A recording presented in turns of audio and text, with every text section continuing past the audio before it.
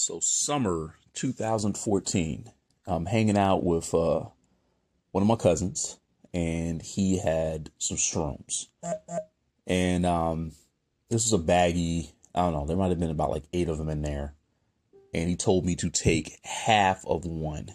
Me being an idiot, I ate an entire shroom on its own. Didn't kick in immediately. I would say maybe about 90 minutes after eating that thing, the room felt like it was spinning or something like that. It was kind of weird. So I'm laying down and it literally feels like my bed is just like literally just kind of like moving around on its own.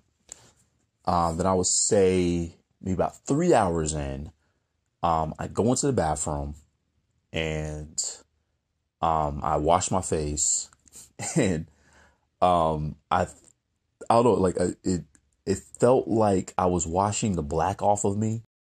So after washing my face and I felt like the black was washing off of me, I'm freaking out. And I'm thinking in my head, like, I don't want to be a white man.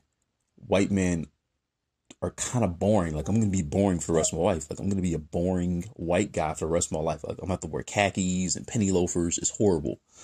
But I lay back down and I would say I was high for an entire, probably about 6 hours. 6 hours off of one shroom. Just one. 6 hours. 6 fucking hours.